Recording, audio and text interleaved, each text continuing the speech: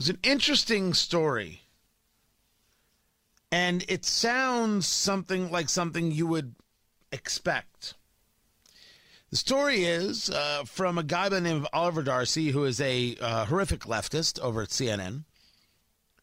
Some news and reliable sources. Reliable sources is that Brian Stelter show.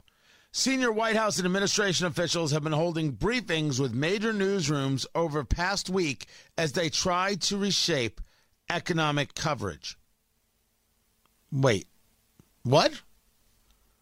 Senior White House and administration officials have been holding briefings with newsrooms, major newsrooms, over the past week as they try to reshape economic coverage.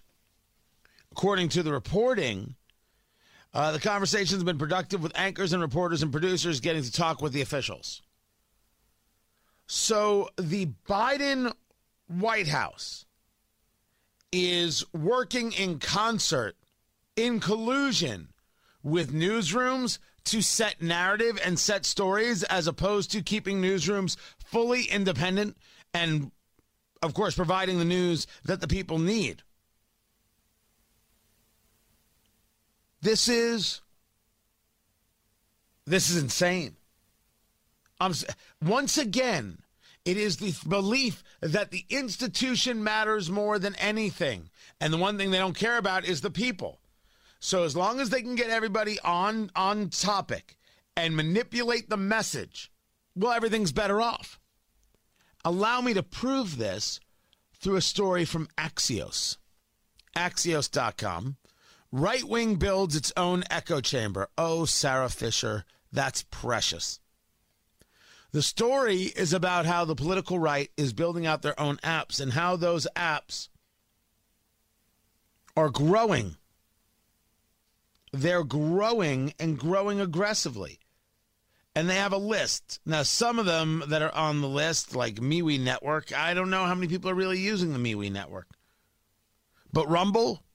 Yeah, lots of people are using Rumble. Lots of people are using Newsmax. Lots of people are building up on Parler.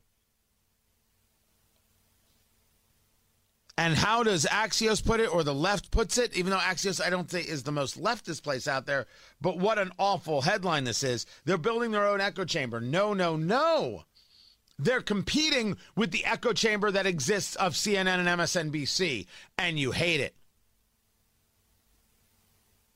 More platforms, more places, more sources. This is good. And now those places need content, and that's exactly the place that I'm playing in. You know it. You're seeing it. It sometimes takes me a little longer to get things done than I want to do it, but hot damn, it gets done. Radio here, videos here, books there. This is how you do it. This is how you build and grow. Now, as Axios puts it, it's still not clear whether demand will match supply. I don't think you understand how great the demand is.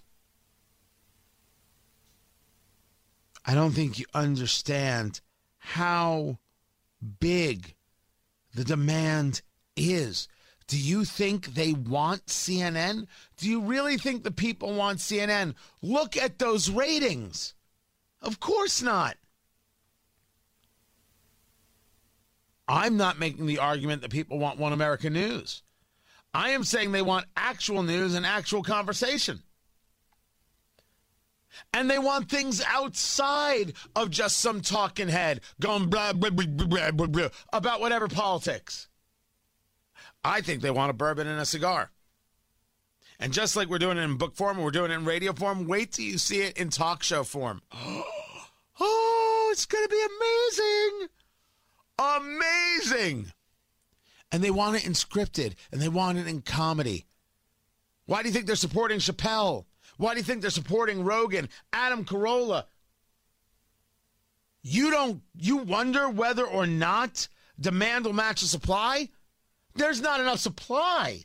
The issue is you need more content. You just need more content than just somebody staring into a camera. You need to build it up a little. That's where I'm at. These are all good things. All very, very good things. Matt Bear's out today. Paul Bodenloss in the WIBC Traffic Center.